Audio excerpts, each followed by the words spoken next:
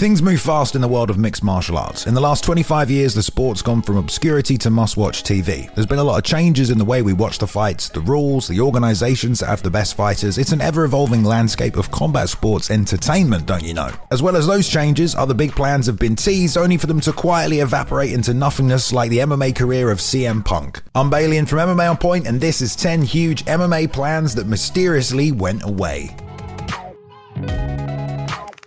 Number 10. MMA in the Olympics.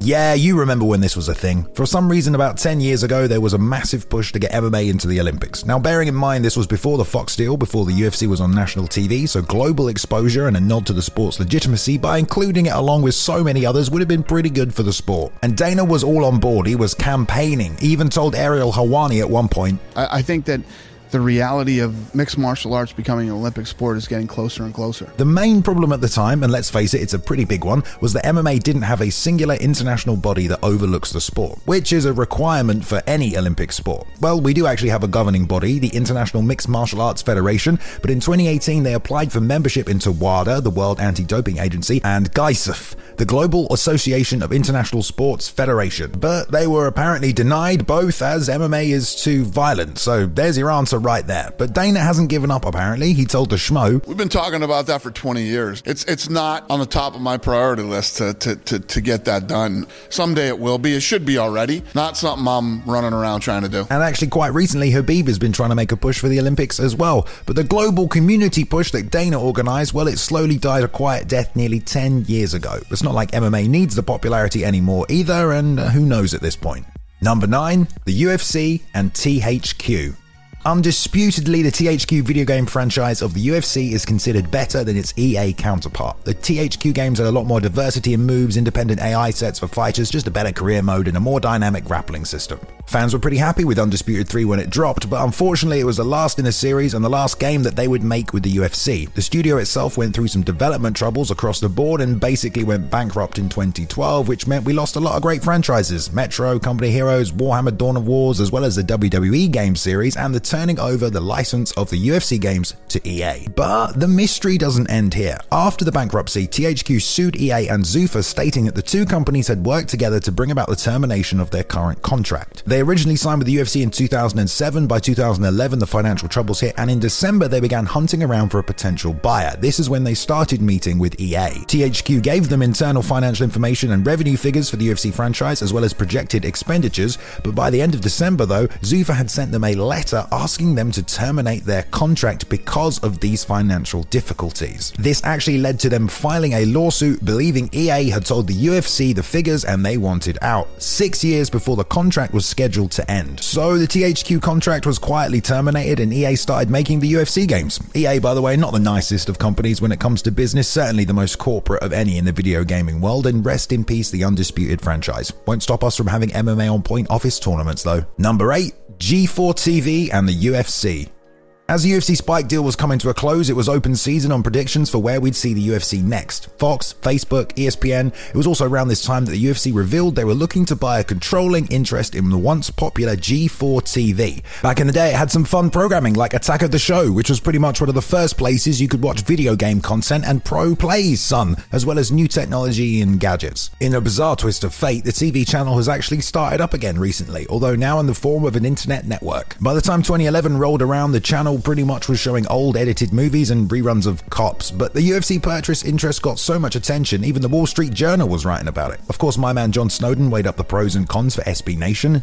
Why not? The UFC's target audience was pretty similar to the majority of people watching G4 TV. I mean, sure, don't put the main events on there, but you could show past fights, Pride fights, surely, the Ultimate Fighter at least, right? Before this, Dana had always talked about how he wanted to buy a TV network, and they were looking to get a 60% ownership in the company. It would have finally given the UFC the freedom to literally do whatever they wanted on their own network, but only a few months later, it was announced that the UFC had reached a 7-year deal with Fox, who of course had a significantly larger reach and also wasn't a dying channel, and well, the rest is history. Number 7, Paul Heyman and Strikeforce. Paul Heyman has been involved with the pro wrestling world for the last 30 years, the owner of the ECW and manager for the WCW, as well as a whole host of WWE talent. Oh, and he also got in there himself on occasion. But at one point in time, himself and several investors were looking to purchase Strikeforce. He was on Errol Hawani's show in 2010 when he mentioned that he'd recently had a meeting with none other than President Scott Coker. Coker went on to confirm that in an interview with Ariel a few weeks later. Paul and I have been talking about doing a couple things together, and if it works out, we'll do it. I think it's going to happen. I don't know much about pro wrestling, but I do know that Paul Heyman was often respected for his creative mind and ability to market wrestlers. Certainly something that would have helped Strikeforce and its fighters, and something he did eventually help out with when he did some of the fighter promo packages for the EA MMA game, which included several fighters, Nick Diaz for example. But as Paul pointed out, you have to be well financed, need total network support, and he just didn't think he could compete with the UFC, acknowledging that in 2010 the UFC sold more pay-per-view than the entire professional wrestling industry. Could have been a fun way to see some creative WWE-minded marketing, but like many of these plans, it faded away, and then, well, the UFC just bought them anyway, didn't they? Number 6, Strikeforce and Bellator co-promotion.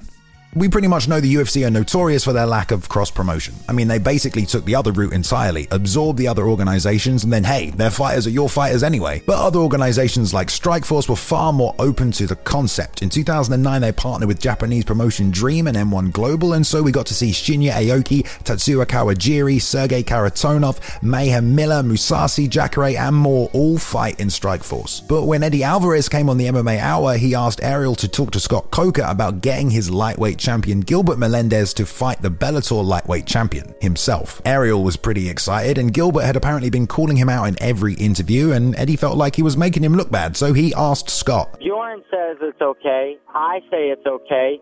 Gilbert's telling the world that he wants to fight me. I assume you're the only one left to agree. Coker seemed enthused, but basically said it would all be a bit too complicated, and that he'd apparently already spoken to Bjorn about the fight, but seeing as Gilbert was injured at the time, they hadn't sorted anything out. But Coker also pointed out that he's always open to cross-promotion, it's just a case of finalizing the details. So both fighters wanted it, but what happens? Well, it depends on who you believe. Eddie said he and Rebney were always on board, but Coker and Gilbert didn't want to make the fight happen. Gilbert had apparently wanted the fight as far back as 2008, when Strikeforce and Pro Elite did a cross-promotion for Shamrock and Baroni. Eddie was fighting at Pro Elite, Gilbert at Strikeforce.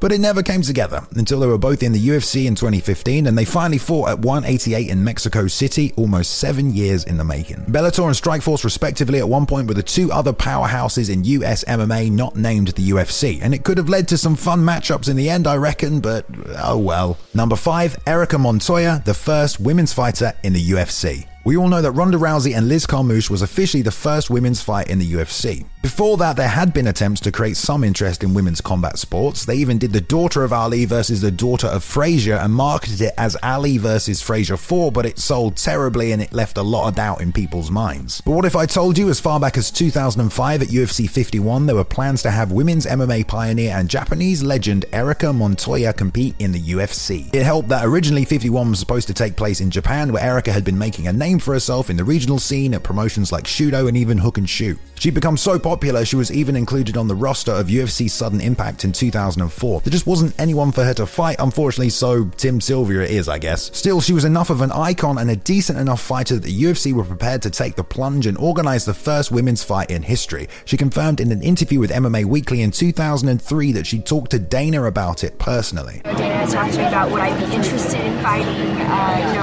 It is being talked about, and I think it will happen pretty soon. But the show in Japan was eventually cancelled. It seems the UFC felt like they needed the Japanese audience to get behind it and buy the tickets, and weren't so confident about her marketability in the United States. So unfortunately, Erica never made it to the big show, and we had to wait another 8 years. Oh, and be reminded halfway through from Dana that women would never be in the UFC. Never. Number 4, the Zuffa version of Pride. When Pride was picked up by Zuffa, MMA fans exploded with excitement. Yay, finally the two biggest promotions in the world coming together, merging rosters and having the best finally fight the best. Only problem was, we all loved Pride, loved the scoring, the setting, the atmosphere, the Grand Prix tournaments, the rules, just there was a lot that we were gonna miss if it disappeared forever. Well, fear not. Dana told us all that Pride never dies and they would continue to run shows in Japan and keep the organization going. Dana also has gone on record to say that Pride was the only other organization that he respected and their ability to do sellout shows. And to be fair to them, they tried. Lorenzo famously said he wanted it to be like the AFL merging with the NFL. Dana told reporters UFC fighters will be UFC fighters, Pride stays as as Pride, but they ran into wall after wall in the Japanese market where no one seemed to want to give them a TV deal, which is kind of an issue. Did this have something to do with the Yakuza? Maybe. Most of the fighters turned out to not actually be on contract, which I'm sure also caused a ton of issues, as they had essentially paid $65 million for a video library, and I'm sure they did get a few fighters as well. And it didn't stop them from planning several events. Heck, they even made posters with a time and date and everything. But despite everyone wanting it, as Dana put it, Japan didn't want us there. At least that's the side of the story Dana and Zuffa gave us. It's probably sensible to consider that they may have just wanted to fold the Pride roster into the UFC's as well. In October 2007, they closed the Pride worldwide office in Japan, and that was that. No more Zuffa Pride. At least they had tried. To be fair, they said the exact same thing when they bought out Strikeforce years later, and that they would continue to run the promotion alongside the UFC, but once again, well, they're a monopoly now, aren't they? And well, just because the UFC wanted to work with Pride, it doesn't mean they did. Heck, the team they left in Japan to run the UFC office helped start up Dream, so I think they wanted to move on as well. Number 3, someone to replace Goldberg. I can't believe there are actually fans that are going to be watching this video and never had the pleasure of the commentary of Mike Goldberg. Yeah, sure, he made plenty of mistakes, let's face it, he didn't really know that much about MMA, but his voice, it certainly captured the tone and feel of the UFC in the early days. But yeah, time moves on, so does the sport, especially once it hit mainstream and entered into contracts with big companies like ESPN, where, well, having someone that can provide more analysis than "it's not easy being a rock star" is generally a bit more helpful. But once Goldie was let go, the UFC told us they were out on the lookout for a permanent replacement, someone with as much name value or pizzazz that would partner across from Rogan and create a new dream team. The only thing is, well, that never really happened. It was at the 207 pre-fight scrum where these conversations started, and Dana teased his new plans for the booth. Do you know who's going to replace him? I do. There were rumors flying around as to who this new guy would be. Jim Rome was teased, the CBS Sports radio broadcaster. Dana seemed to specifically want to get him on board, but for whatever reason, it just didn't happen. We of course got Jimmy Smith into the UFC. He was a very credentialed commentator as well as a former fighter, but he took up a color commentary role, which is these days filled by an ex-fighter, which is actually the reason they let him go just after a short time with the promotion. We were supposed to get an answer, as Dana said, by July 2017, but we didn't, and well, no one ever came along. Anik took over the role as head play-by-play commentator, but he was already working for the promotion, so the new peanut butter to Rogan's jelly was never found, and nothing really changed. Probably for the best, as Anik may be the best play-by-play guy we've ever had. Number 2, the MMAAA. It's only the start of the year, and we've basically spent the whole of 2022 talking about fighter pay. That and the scoring, and I'm betting if you're watching this in 2025, well, I doubt much has changed. The words union keep getting thrown around, but as far back as 2016, several fighters got together and actually formed a union, the MMA Athletes Association, or the MMAAA. Now, at this point, there was already the PFA, the Professional Fighters Association, which was also campaigning for a collective union, and the MMAFA, the MMA Fighters Association, which was trying to bring the Ali Act. But the MMAAA was a pretty big deal. They had Cowboy, Tim Kennedy, Cain Velasquez, TJ Dillashaw, and even George St. Pierre at the announcement, and as members and spokespeople for the union. So what happened exactly? Well, first of all, they had ex-Bellator president Bjorn Rebney involved, who had just spent 2 years in silence after being ousted from the promotion, and as a promoter, his relationship and dealing with fighters in the past hadn't exactly given him a great track record of doing what's best for the athletes, you know, like a union should, so his public presence in the organization immediately raised red flags. Their goals were earning a settlement from the UFC for current and past fighters, changing the reported 8% pay disparity up to 50%, which has at least increased for now somewhat, and to negotiate a collective bargaining agreement with the UFC. Yeah, these are still issues, and just 1 year after the announcement, the MMAAA was nowhere to be seen. GSP returned to the UFC for a title fight, TJ got a spot on Tough and a title shot, Cowboy apparently, at least according to rumors, had a chat with Dana and got his head turned around. George seems to be the only one still pursuing this, even though he did go back to the UFC and fight again for another title. He's involved with this new MMA league that Ariel Helwani reported on that's supposed to be launching in 2023, the World Fighting League. It has a 50% revenue split, guaranteed contracts, health insurance, and even a pension plan. It's also supposedly non-profit. Sounds a little too good to be true, but fingers crossed, I guess. Number 1, Zuffa Boxing.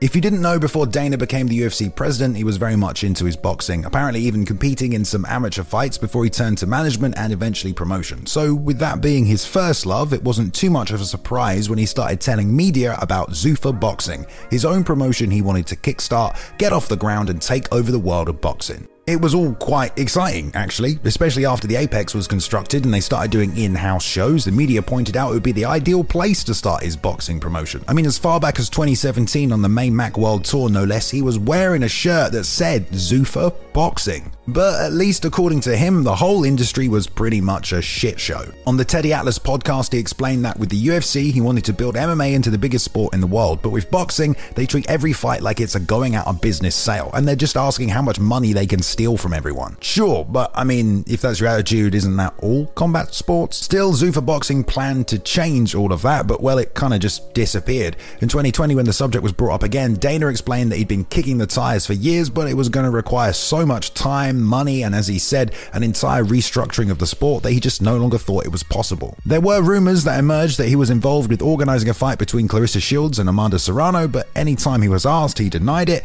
Yeah, but you remember when he said the UFC wasn't for sale?